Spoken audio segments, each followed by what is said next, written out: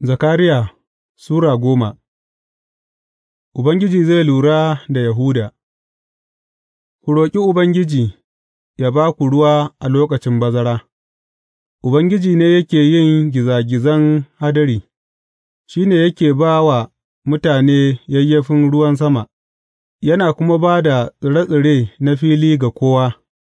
Gumaka suna maganganun ruɗu, masu duba suna ganin wahayoyin ƙarya, suna faɗa mafarkan ƙarya, suna ba da ta'aziyyar banza; saboda haka mutane suna yawo kamar tumaki waɗanda suke shan wahala saboda rashin makiyayi.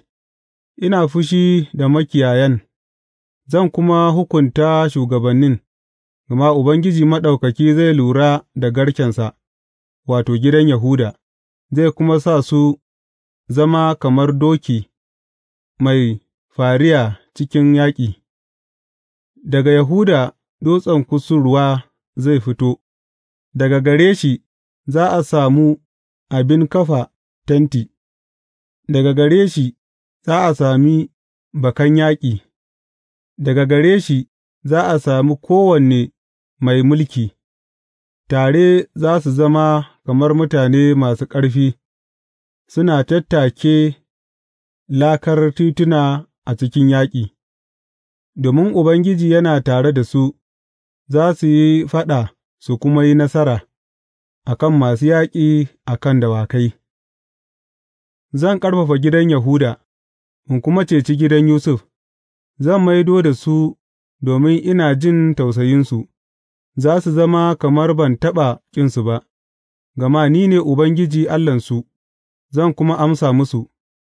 Mutanen Efraim za su zama kamar mutane masu ƙarfi, zukatansu kuwa za su yi murna kamar sun sha ruwan inabi; ’ya'yansu za su gani su yi murna, zuciyarsu za tă yi farin ciki a cikin Ubangiji.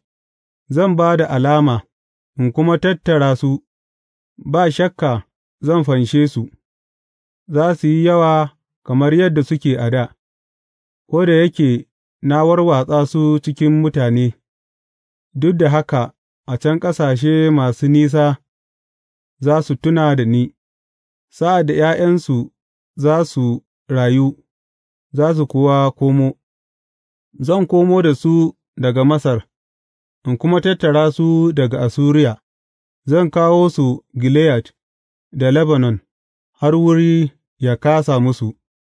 Za su ratsa cikin tekun wahala, zan kwantar da raƙuman teku, dukan zurfafan Nilu kuma za su bushe; za a ƙasƙantar da Assuriya, sandar sarautar Masar kuma za tă rabu da ita. Zan ƙarfafa su a cikin Ubangiji, kuma a cikin sunansa za su yi tafiya, in ji Ubangiji.